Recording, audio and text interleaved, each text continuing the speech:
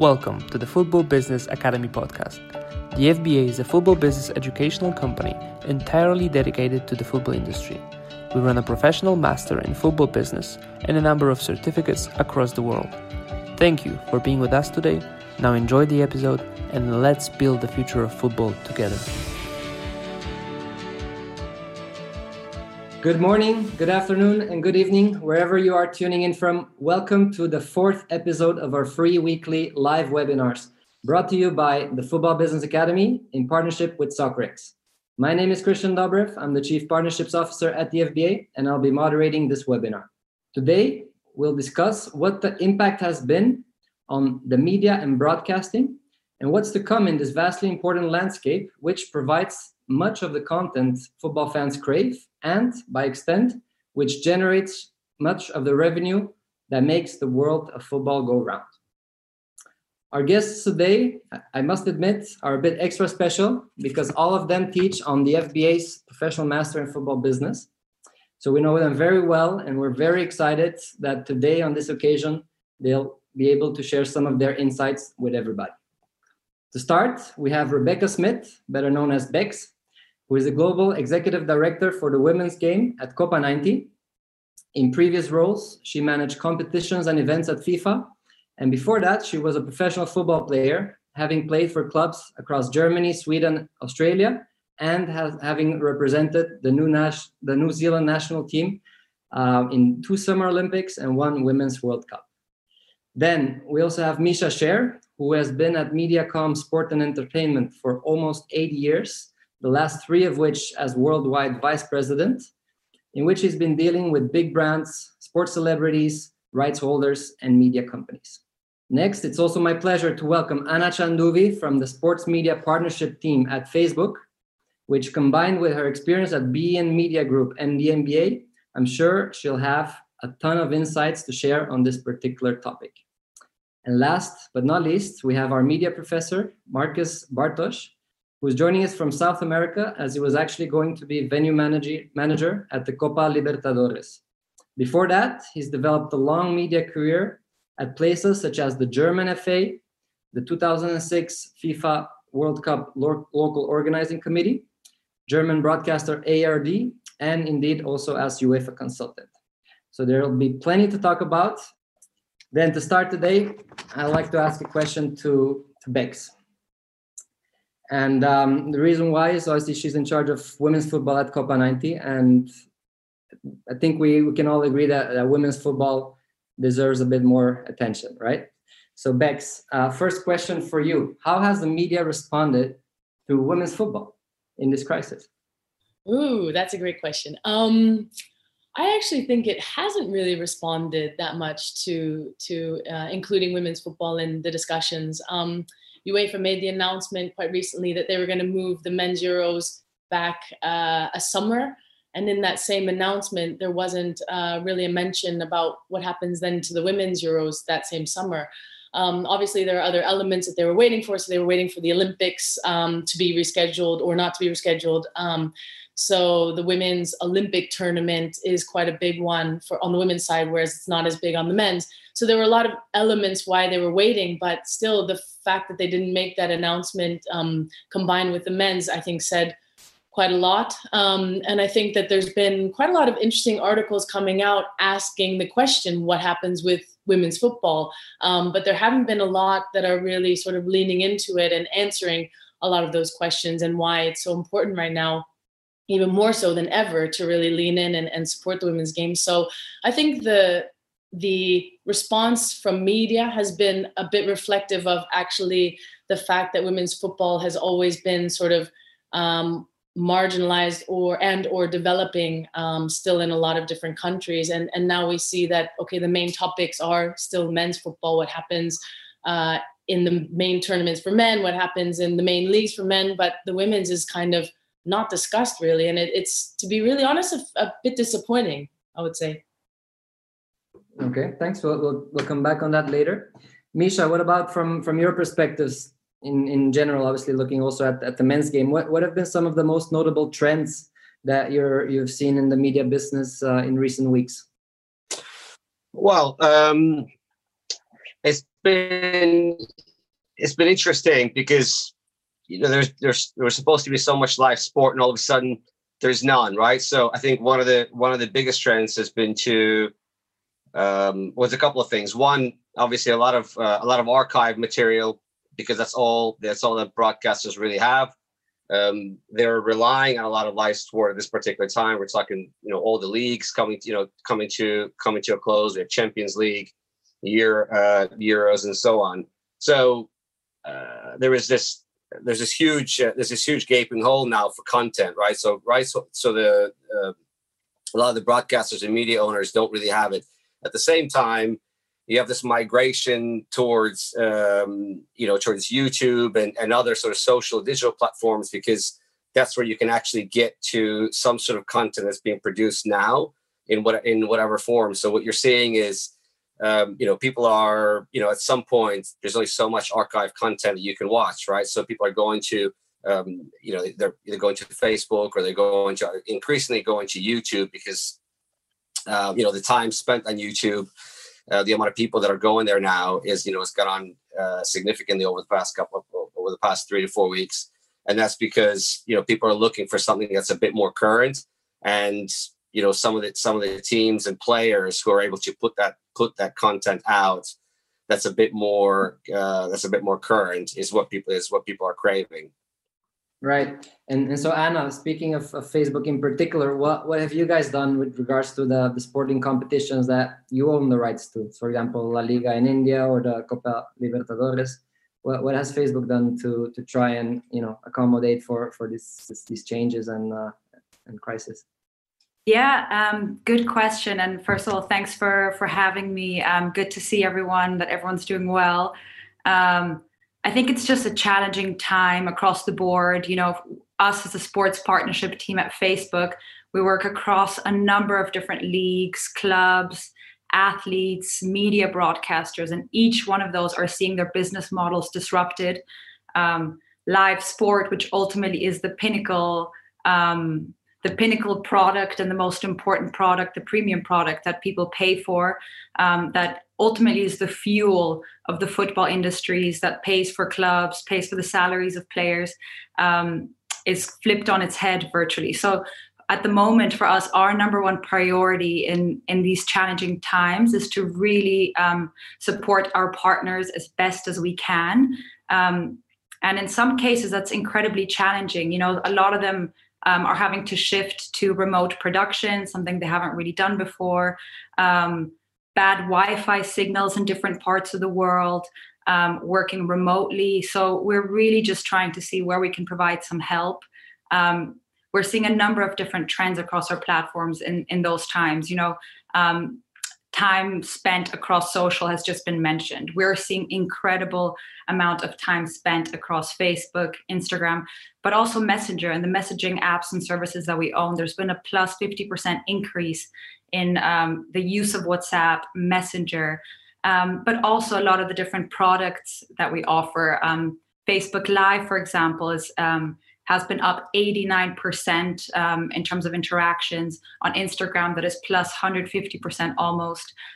So we're really shifting the way that content is produced across our platforms and how people are engaging with this content. So without straying too far away from your questions, what are we doing with the rights that we've bought in certain markets? What we're doing with essentially every potential partner of ours is just trying to support the league, the federation, the athletes, provide advice to kind of be there and make sure that we're doing everything that we can to help them in these challenging times. Wow, amazing numbers. And speaking of numbers, Marcus, moving on to you. Obviously, the disruption that we've seen has many effects on the industry, and obviously in the next few weeks and months, this will be even clearer. But what can the different stakeholders do, in your opinion, in terms of risk management, right? And how is it different, perhaps, between a pay TV channel versus a sports-only OTT platform? Yeah, that's a very good question, Christian. Risk management usually starts with insurance, right? So we've seen over the last few weeks there's some sports events who have done their, let's say, homework, or who could afford actually an insurance and who found an insurance partner, like Wimbledon, for example, or also in ice hockey, I think they're all more or less insured. In football, it's not that common. One of the main reasons is because of the big sums and rights fees. It's of course a lot more expensive to get insurance for events and all that. So that's one of the main assets, actually, or one of the main topics that federations and leagues have to think about for the future, because I don't think this virus will be gone quickly, and maybe we have a disruptive time ahead of us over the next few years. So that's one of the things. And another aspect of risk management is, of course, how do you deal with your partners right now? How do you talk to them? And what's your plan for the next sales cycle? Are you doing a tough tender as in the past, or are you maybe just prolonging partnerships with your partners, because then you can compensate them within maybe another sales cycle? So these are the questions that the leagues and federations have to ask themselves. And also maybe in the future, public broadcasters, they are maybe a more safe haven than the private ones who are hit more and who don't get the support from government. So those are all aspects of risk management for the future. So a lot of work ahead of all the leagues and federations to think about. Absolutely. And Bex, obviously at Copa 90, indirectly your partners are the fans and the athletes, right? You do so much content with them usually. And now that you cannot physically be with them, how has Copa 19 shifted their content strategy at all? Yeah, a lot of it is as some of my colleagues have already mentioned, some of the highlights and sort of the nostalgic moments of sports. So what is that content that we've already produced that we can show again? What are the partners that we have, like the UEFAs or the Visas of the world, who have sort of the rights already incorporated in some of the things we've already done with them, or how can we borrow from them?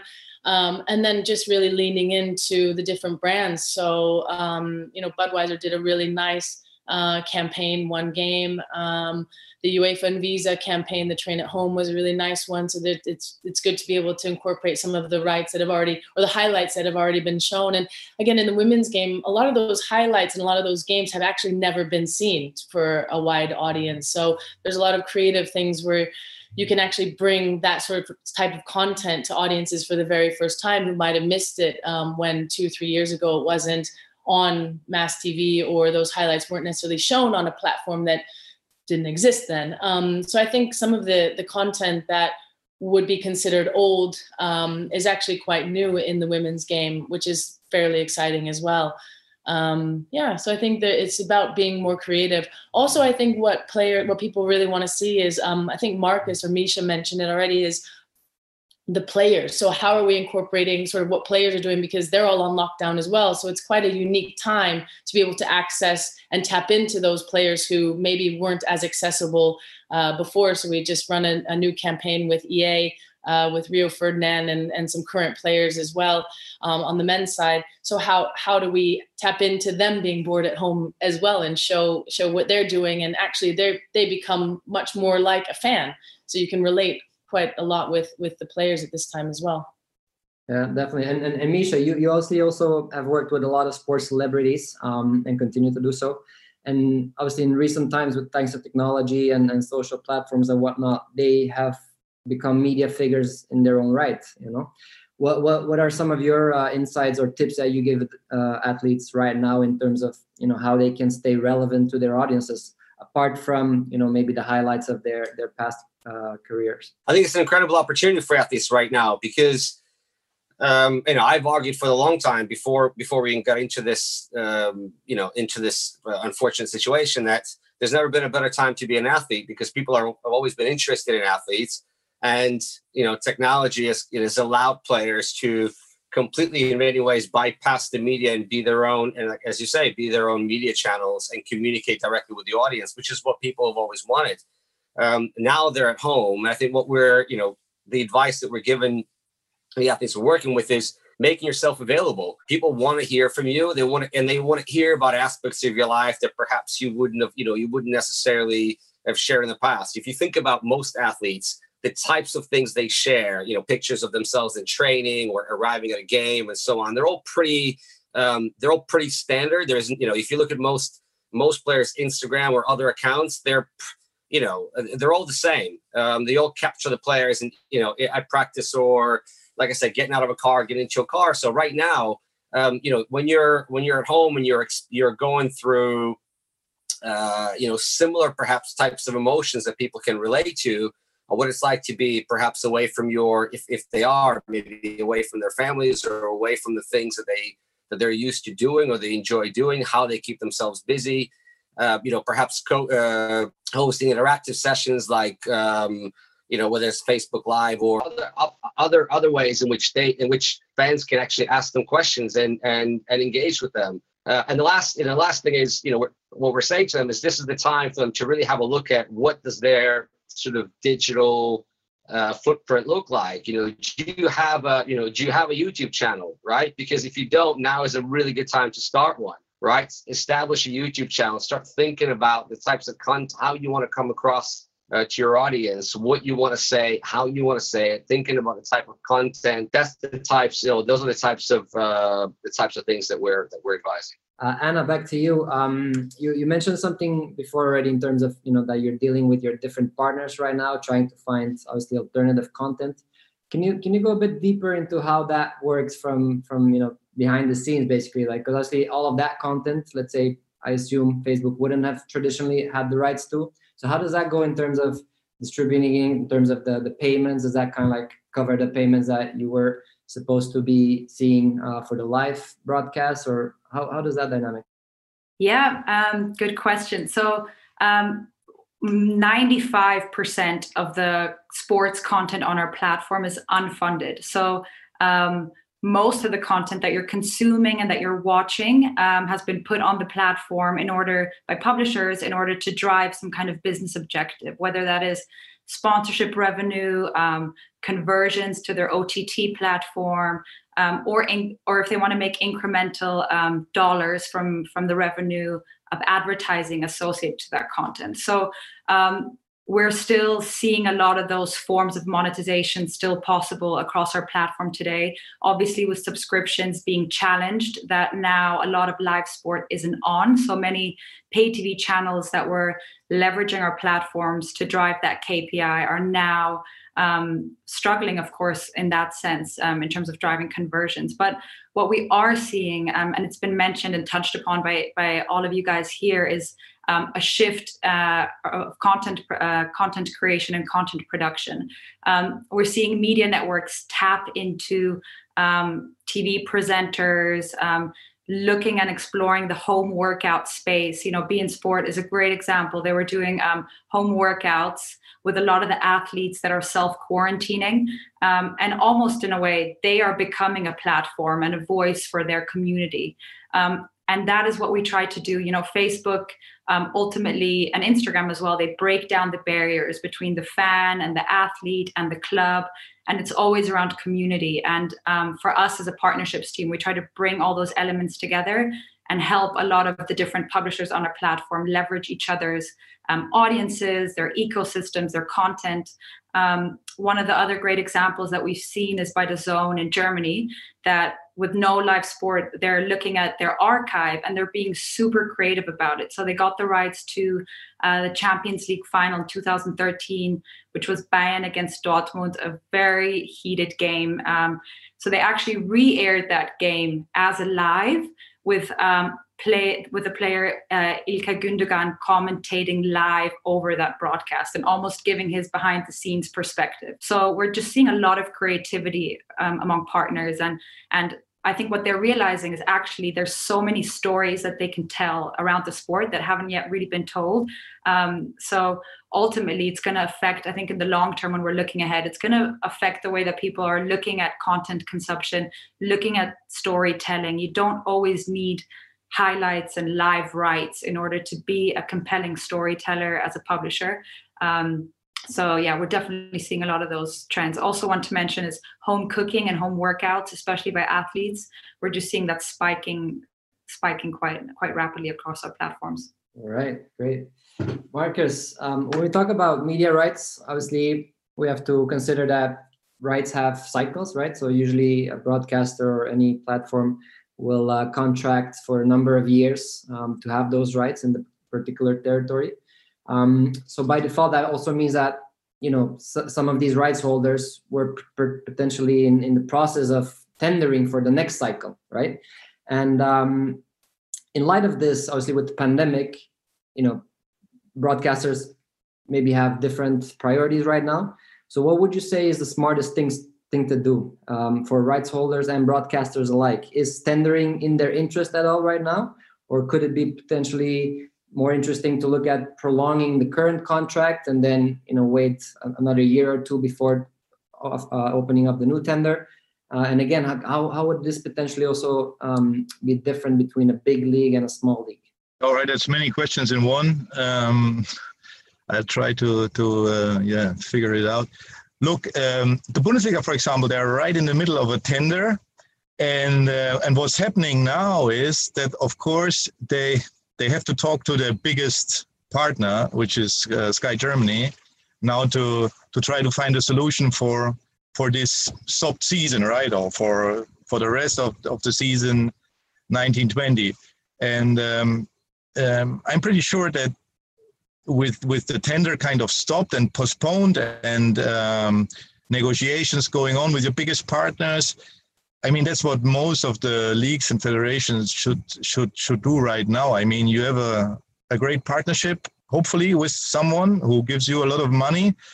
And I don't think it's the right time to change horses at the moment, right? Like it's probably better to look at extensions of partnerships if you had great partnerships over the last few sales cycles, and maybe not trying to get the last euro or dollar out of a market. I think that should be very, very hard right now. And then you also have to think about, maybe you have to compensate your current partners for some things you cannot deliver now. Maybe you can deliver, but no one really knows if the leagues and rights holders can deliver the current contracts.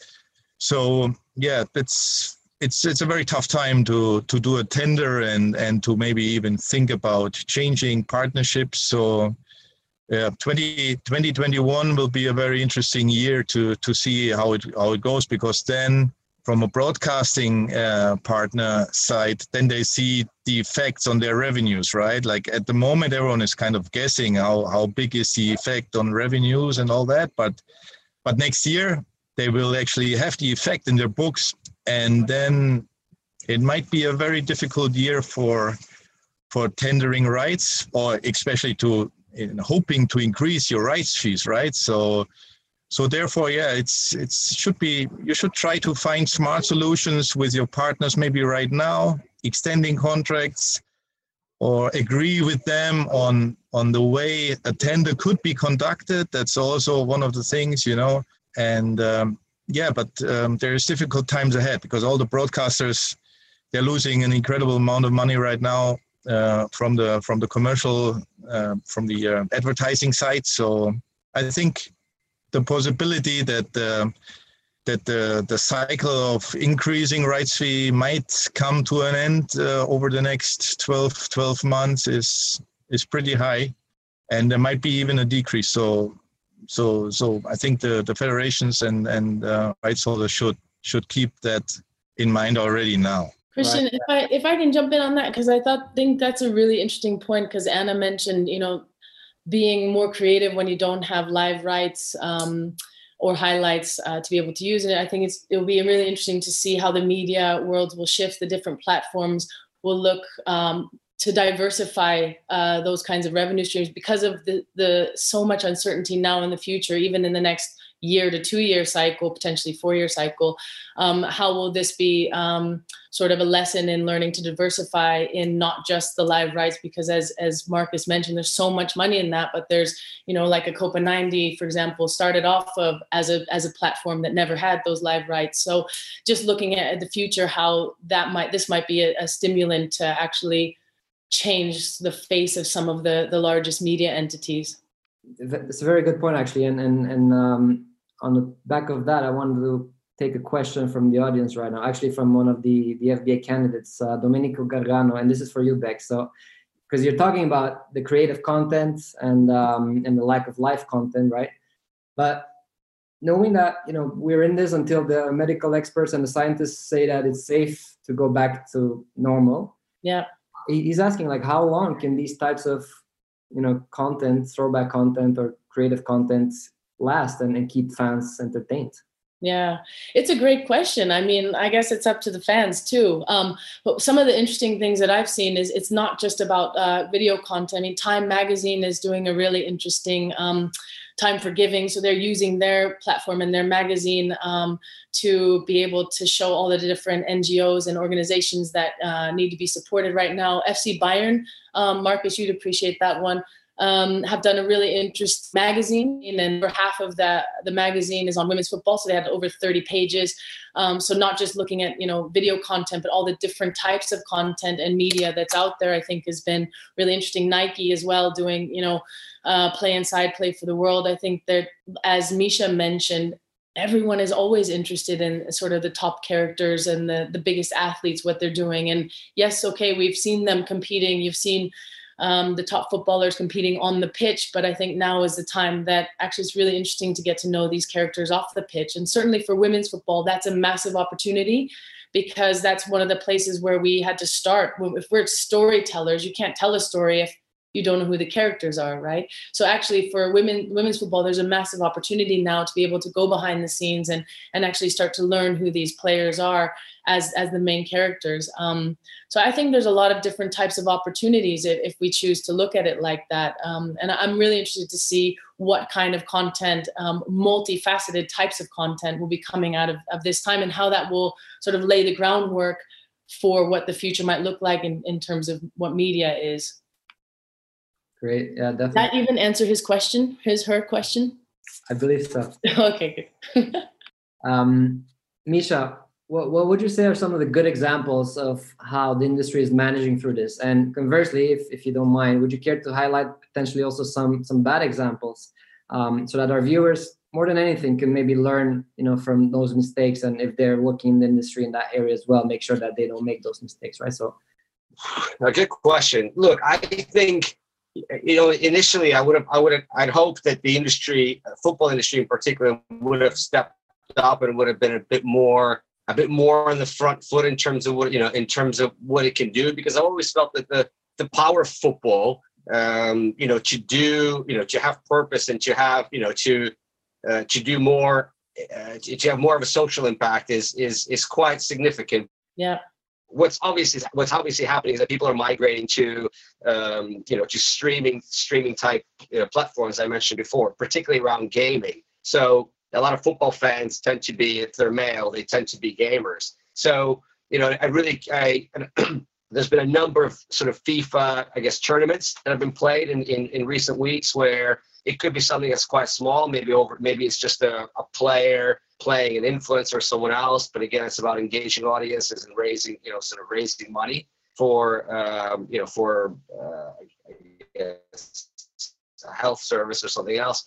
Recently, in the last couple of days, we've seen the tournament that the FA have sanctioned, I suppose, where you have I think like 20 English internationals, some of them female, backs, I think. So also playing in the sort of knockout FIFA tournament, where all the money that's being donated is going to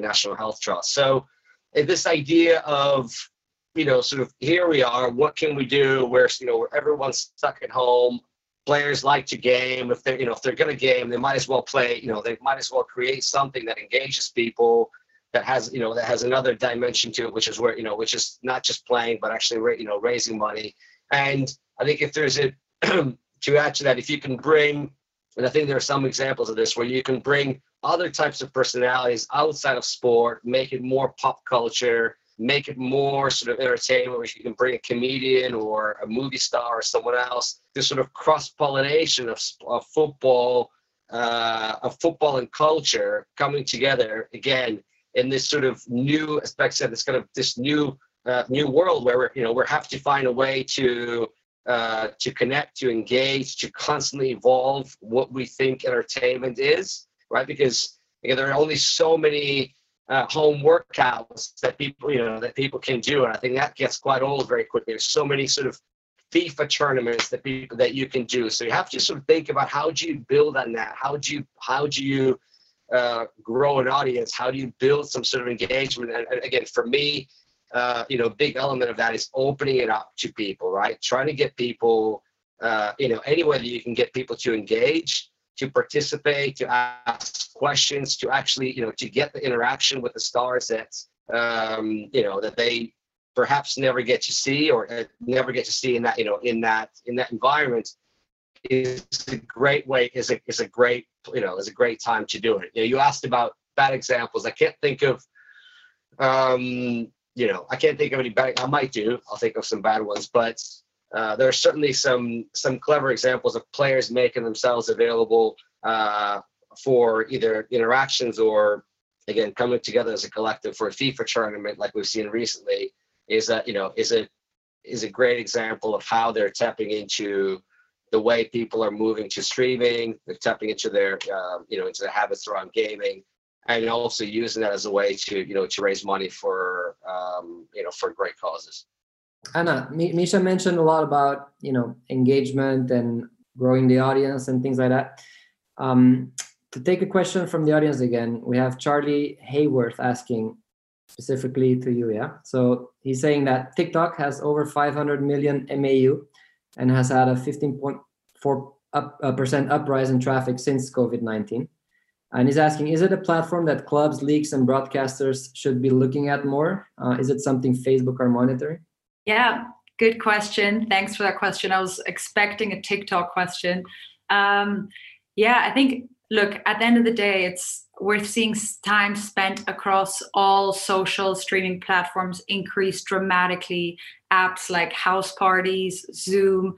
I think I read a crazy stat the other day that Zoom is now worth more than all American airlines combined. So it's not a surprise. I think as a content creator, ultimately you need to be where your audience is.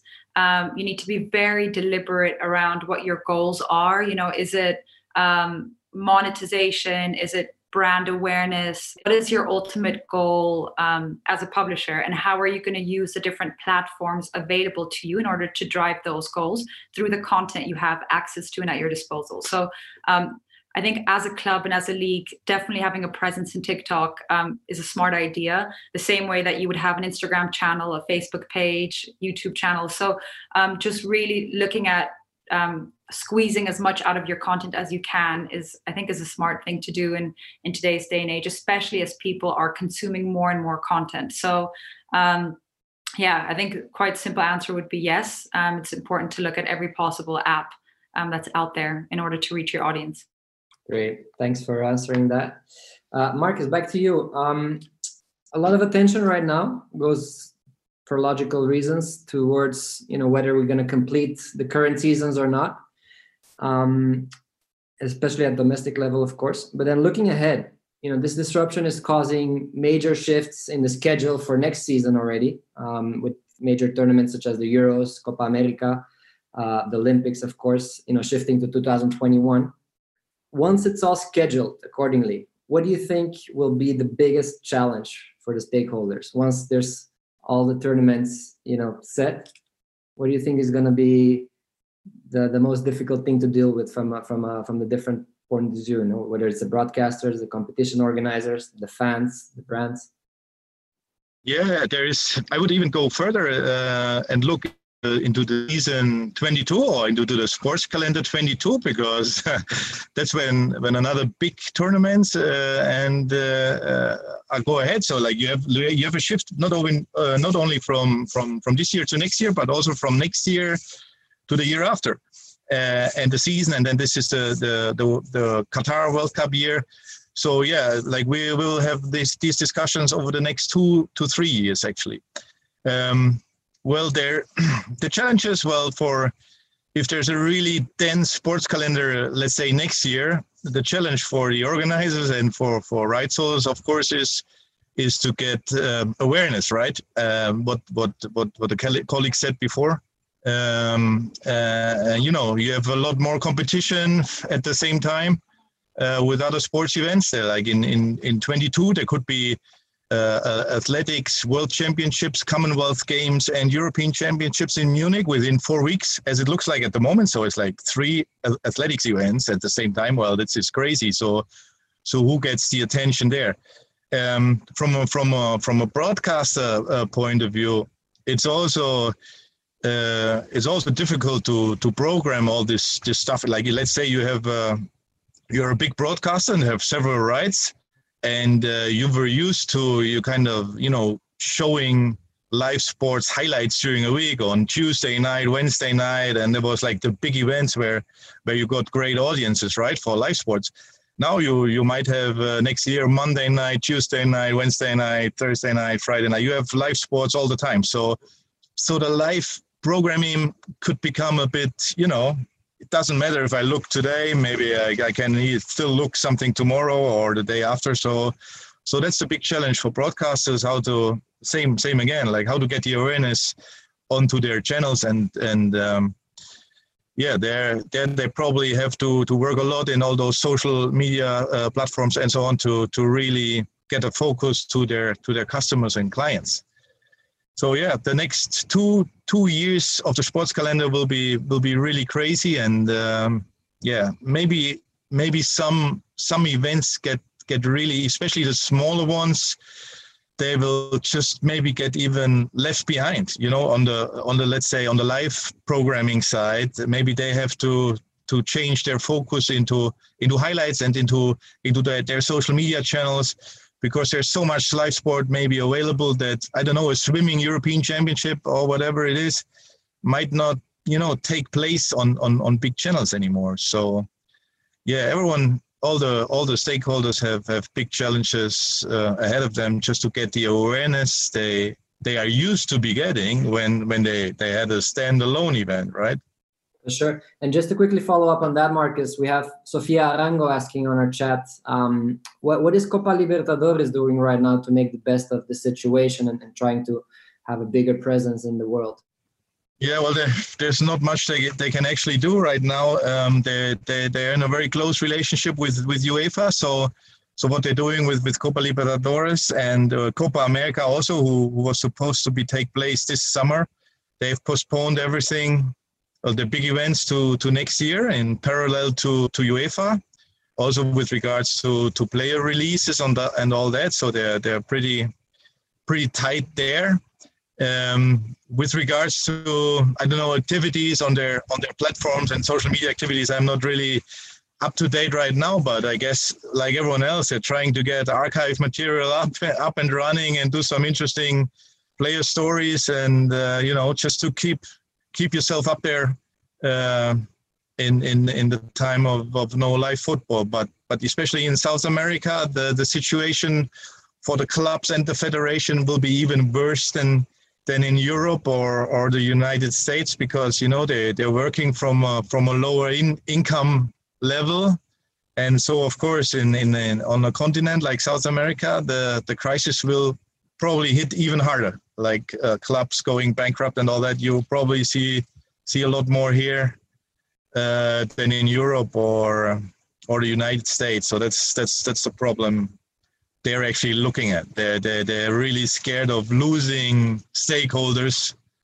after 2 or 3 months. For sure. And Bex, to relate that to the women's game, obviously, I mean, we've seen women's football having gained enormous momentum over the past couple of years, which has been awesome. But then still, you and I both know that in some clubs, still women's football is seen as a cost rather than a profit-making business.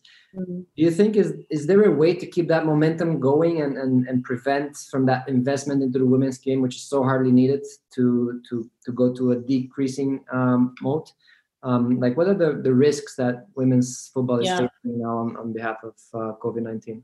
Yeah, it's a really good point. Marcus made a good point too about the crammed schedules, where women's football was already quite vulnerable and already trying to sort of make elbow room for itself. What we saw in 2019, so last year, was because it was a standalone event and because there were no other events that really took away from the spotlight being on women's football during the summer. You had Copa America and things coming in the end, but that was what sort of allowed it to stand alone and get so much visibility, which is so important, I think, now for the women's game, which is kind of why I'm in media at all. I think it's sort of the biggest area that needs growth right now to be able to drive the game forward. And if we look and see, Women's Euros, which was in 2021, which will now be sharing the same year, as Marcus mentioned, the Men's World Cup in Qatar, even though they're different months and they don't compete with the dates, they're still, if you're a broadcaster and you have, X amount for that cycle or that year, you're going to now be splitting it, or if you're a sponsor. So looking at the different budgets, I think it's really important that the women's game, it is part of football. So whatever that entity is, whether it's the FA or UEFA or a club, that it can't be seen as a default and a secondary sort of topic to be thinking about. It has to be integrated into the overall strategy of that club, of that governing body. And so far, I haven't seen really that many doing it well. You see clubs talking about, putting staff on furlough or not on furlough, but they don't even mention their women's club, which may or may not even be in their top league the following season. So I think that the women's game, football, has to be looking at the women's game as part of the full entity. And until it starts doing that, it's going to struggle. And we're going to see a lot of clubs, I think, go bankrupt, as Marcus was mentioning, all around the world. And I think it's so important now that the media platforms, that the broadcasters, that the clubs, that all of those entities that can need to be looking at the women's game as part of the integration of the entire ecosystem of how they look at things. Otherwise, we're going to see the women's game go back really quickly, which would be super sad given the amazing summer we had last year. Yeah. Misha, what do you make of all of this? Because obviously there's a saying that, you should never let a crisis go to waste. So how would you apply this to the current situation? I mean, look, I said in the beginning when all this happened, it's all a bit, it could be a bit overwhelming. And because we don't know how long this is going to carry on for, you can help, you can at times feel a bit helpless because, we don't know if we're in lockdown for a month, for 2 months, for 3 months, how long our industry is going to be at standstill. We don't know. If you look at a lot of the sports teams around the world, if you think of how they're set up on the digital front, what are the types of channels? Do they have a YouTube channel? Do they have TikTok? What is the types of content that they create? How good is that content and things like that? I think they probably wouldn't have been necessarily paying attention to a lot of that, before the crisis. Whereas now, coming out of this, or at this particular time, all of them should be having a good look at where they are and how over reliant perhaps they are on major sort of live broadcasting rights going forward. Is going to be critical to the way they operate. Just as an opportunity to really build themselves up, to start creating developing themselves as media businesses. And the same goes for football clubs. How will they, when all of this is over, how will they keep connected with their fans, and how will they build can they develop new business models? The answer is yes. Going forward, that allow them to deliver what fans want increasingly, and be able to drive revenue through sponsorship and subscriptions and otherwise, through what they do. The worst thing they can do is sit back and do nothing and come out of this and operate exactly the same way they did before, because I think they'll find themselves in a pretty significant disadvantage. Thanks. Anna, we have a question from Jason Rubenstein, and he's asking, how do you foresee football clubs adjusting to fanless games? Because obviously, I mean, in short term, once we do get the green light that games can be held, the likelihood is that this will be in empty crowds, basically. But then from a media point of view, of course, we always say that watching a football game on TV where there's no crowd is not as appealing as, hearing the fans, basically. So how do you see that both short term and long term, also considering that maybe, the psychological effects of this whole pandemic being that a lot of people won't be okay anymore with going to big crowd events? Yeah, that's a good question. It's also one that we discuss a lot, as a team. At the end of it, nothing can beat people being in a stadium. That is what sport is about. Community, people coming together, venues full, people cheering. And no doubt when the time comes and when that is okay again, we're going to see venues at capacity. But I think in a world where social distancing remains the norm, we are, as Marcus, Misha, and Rebecca all mentioned, Rebecca, I've never called you Bex, as Bex, as they all mentioned, is that, business models are inevitably going to have to change. Revenue streams are going to have to be diversified. Content production, storytelling is going to have to shift. I predict there's going to be less dependence on live, probably more dependence on leveraging your athletes and deeper storytelling around players that might not always be in the limelight. There's so many different angles that a club can take in creating content, because at the heart of it, sport and football is entertainment. It's to entertain their fans. It's to entertain their audience. And I truly believe that publishers, especially clubs, can continue to do that in a world where social distancing remains. And for us, we will continue to empower them, support them, to give them creative ideas and consulting. But one for me that probably is the biggest question mark is to see how revenue streams change. How is sponsorship going to be affected by this? Clubs make the top clubs at least, make a lot of their revenues from gate fees, match day purchases. So how are they going to offset that loss, as social distancing remains the norm? So I think another one to mention is broadcasters, pay TV broadcasters. How are they going to shift to overcome this? How are they going to survive this challenging time? Especially the ones that are really just licensing content and renting rights and taking one piece of content that's created by one entity, showing it on their platform and putting a paywall behind it. Once that content is no longer available, how are they going to continue monetizing? So I think there's going to be a lot of shift. Arguably, this is probably accelerating some of the trends we are seeing in sports. Marcus talked about the rights bubble, the sport bubble potentially bursting or shifting. But yeah, I think, the silver lining at least is what I'm looking at. And we're going to see, I think, a lot more creative storytelling, diversification, a more democratic sports industry is at least what I'm hoping to see coming out of this pandemic. Yeah. And I'm just going to also add in another question, because it's been asked a couple of times on our chat. Do you see this as potentially the definitive boost that esports could take advantage of to kind of really take presence in every household around the world and offset, the viewingship from live sports to esports? That's an interesting question. I'm seeing so much esports coming to life. Broadcasters streaming e-games, to a lot of federations running their own esports competitions like Formula One, FIFA. The underlying question to me really is, does the average sports fan consume esports? And who really is the audience of esports? I know me personally, I don't. Maybe there's people that do. Again, it's a form of entertainment that is satisfying people now that there's no live sports. So maybe we will see a spike in demand and consumption. But ultimately, it will be I don't know. My personal opinion is that it will not be a true substitute for live sports, especially if you ask the average sports fan if they watch esports. My prediction would be most of them are no.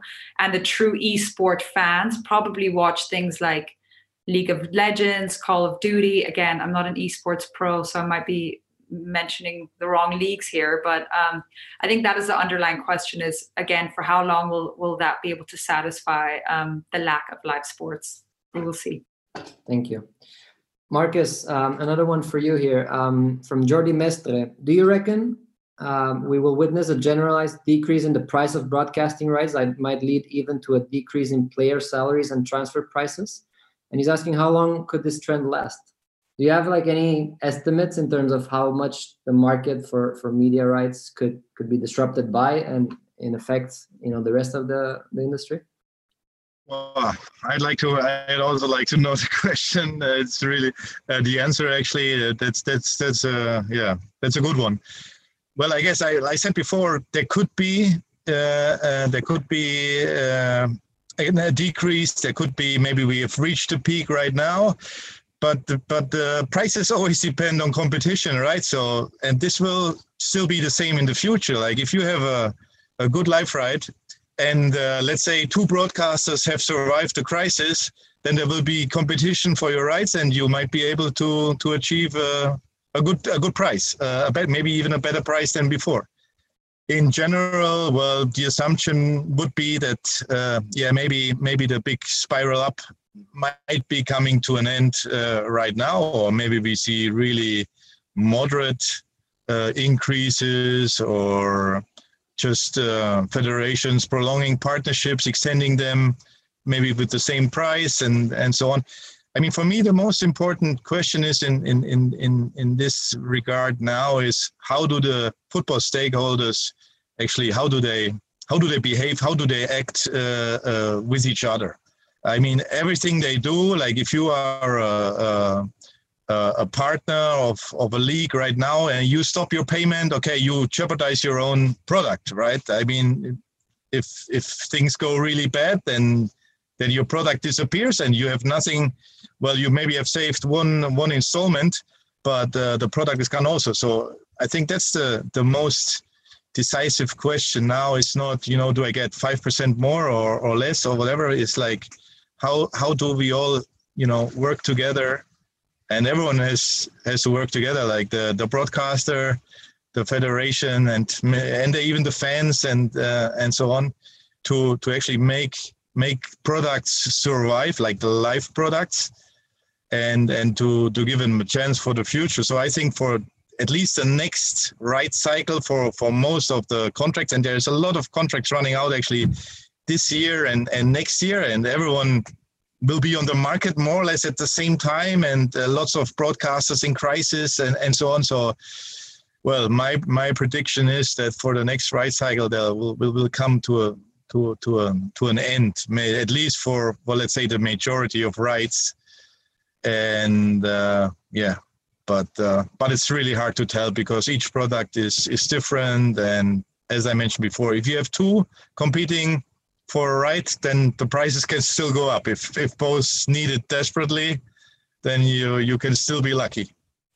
Then Bex, last question for you from the audience here. We have Ella Johannes asking, because I mean, we spoke a lot about the potential risks and detriments towards women's football, but she's actually asking a very interesting question. She's asking, what kind of opportunities are there going to be for women's football after this crisis? Yeah, that's a great question. That's kind of like right when this all started, that's where my head went, because there's certainly going to be more opportunities, or you have to see it that way. Otherwise, it's just going to sink, right? But I definitely think it kind of relates actually to the last topic that both Anna and Marcus were mentioning. I think that what now we're seeing is the acceleration of the disruption of the market in the media rights, and also with Covid-19, we've seen from our Modern Fan Report just the consumption of fans. So how are they consuming football? Which then leads back into the first question that I got. Well, how creative or how long are we going to be interested in these kinds of stories? I think that actually it's all about where the audience sits. So what we've seen is actually where fans consume football is not just live rights. It's not just watching, a broadcast TV of a live game. It's actually in dark chat rooms where they're chatting with each other. It's on Twitter, it's on all these different platforms, or on Facebook, who's also has now live rights, which is, wasn't necessarily a traditional broadcaster. So I think actually that market is just shifting to where that audience is. And I think the younger audience is much more on social and digital platforms. It's just what we're seeing. And our Modern Fan Report certainly had the data behind that as well. And I think that's a real opportunity in the women's game, because I think most of where people consume women's football and women's sports in general, actually, and can be able to follow these incredible athletes is on their own social platforms. I think Misha mentioned it. What are those opportunities that they're now taking to their players? I think there's a massive opportunity for players to become more well-known through this crisis, through these couple months, that they can use their platforms to really grow their own brands. And I think that where traditional, media broadcasters have not really given that visibility, those social platforms are now going to be more and more important and essential for fans to be able to follow football in general. So fans will be more likely to be engaging and consuming football on those platforms. And that's where most of the women's game already lives. So I think it's just like, I think Anna mentioned, it's accelerating sort of that shift away from live traditional, let's sit on a couch and all drink a beer and watch a live game, to actually let's do it through all of the different chat rooms and social media platforms. So that's certainly one area that I think the women's game will benefit from is actually the consumption habits of fans. All right, let's hope for the best. Then guys, to wrap this up, I wanted to ask one question, the same question to all four of you, and you have about a minute each to give your thoughts and opinions on that. The question is, how will the current crisis shape the media industry within the football industry, of course, in the long term? Look, I think, not to repeat what everyone's always said, but I think what's going to happen is the shift to, the shift away, from live rights. I mean, live is still going to be important, but I think this another sort of industry in itself, this sort of ecosystem of content that can be created around talent and stories and things that we don't get to see sort of day to day, is going to become the norm. I think we've been talking about sort of content over the last couple of years, and obviously we've seen publishers like Copenhagen who've done really well recognizing that was happening is sort of at the beginning, and it really led the way. And I think now this is, that's going to be the new, it's going to be the norm. People are, in this time are consuming that type of content. They like it. They want to see more of it. They'll be, it's going to become the type of thing that they will expect. So I think what's going to happen is I think we're going to move away from this environment where majority of the interaction and consumption is happening via, official major broadcasters. And it's going to happen a lot more in the digital environment, via players' own channels, via clubs' channels, on digital platforms as much as they will in or more so than they have perhaps in the past. Anna, seems to be a good time to be at Facebook. Do you agree? Yeah, I think in general, I think it's for me personally. I'm not saying this because I work there. I just love working at Facebook and my job. I get to work across a number of different sports organizations. But I think if I was predicting the long-term effect in terms of monetization, we're going to see diversification in revenue streams. Content production is going to get more creative away from live. Misha mentioned content consumption as well is going to shift. I think now people are used to tuning in. We already saw a spike in consumption across social media, but I think coming out of this pandemic, social media is going to be an important channel for a lot of sport publishers, and in terms of them engaging their audiences, whether that's putting up behind the scenes content to drive people to watch the full live version of a game. But we're going to see social media becoming an increasingly important mix of the content output of publishers. I think ultimately the storytelling at the heart of all this is going to shift. We're going to see players have a different voice, people and networks tapping more into potentially reporters that they have and telling the stories around, creating a piece of content for ahead of a game. So we're going to see a lot of, I think, shifts across each individual segment of football. Thank you. Marcus, what about you? Thinking about post 2022, obviously, to not overlap with some of your previous thoughts, where do you think it's going to be 3, 4, 5 years down the road? Yeah, we might see less competition for broadcast rights. Maybe we don't see some companies back again.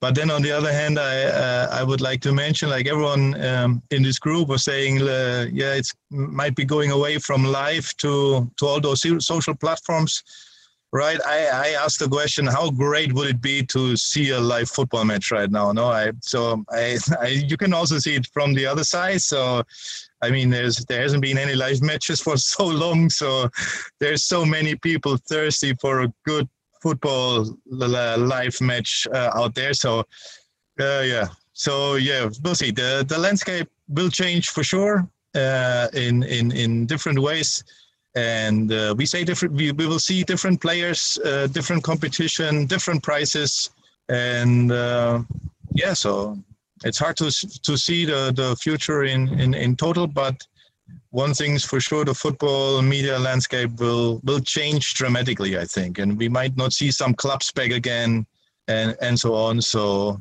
maybe even some competitions. We'll see. All right, great. And last but not least, Bex, 2023 Women's World Cup. What's the media landscape going to be? Biggest and best ever in Australia and New Zealand, obviously. No, I think Anna mentioned increase of creativity. I think in times like this is exactly when you get that bubble of creativity. You have to think outside the box. You have to do things differently. So that's going to be really exciting. It's already exciting to see some of the cool stuff that's coming out. I think that brands are going to get much more involved and be at the center of content. So we talked a lot about media and broadcast and all the different platforms, but I think brands actually are the ones kind of who have been driving a lot of the discussions and a lot of the topics now. And then thirdly, I would say that I think players are going to become a lot more at the heart of the content. It's sort of where I started and where I think it should be going anyway. It's where the stories start and should really end. But I also think that throughout this whole process, it's been really interesting to see that, I mean, we're social creatures as humans, right? And that's exactly what we're missing is in all this isolation. And what we realize so much is how heavily we depend on the media now in these times and brands to be able to create that community. And I hope that leaves a long-lasting legacy for media and for content creators, like brands, like clubs, like platforms, like Facebook, like Copa 90s, that we can really sort of be driving those communities in the right way to try to sort of help people through these times. I think the importance of that shouldn't be sort of forgotten. And I hope that leaves a legacy that we can continue. Let's hope. Great. And with that, it's time to wrap up this very interesting episode 4 of our webinar series. Thank you for everybody who tuned in. Thank you to Rebecca Smith, Misha Sher, Anna Chanduvi, and Marcus Bartosz, specifically for sharing so many of your insights and perspectives on this topic. Thank you, everybody, and stay safe. Thank you for listening. We hope you enjoyed it, and make sure to follow FBA on our social media channels to not miss out on the next episodes coming soon. See you next time.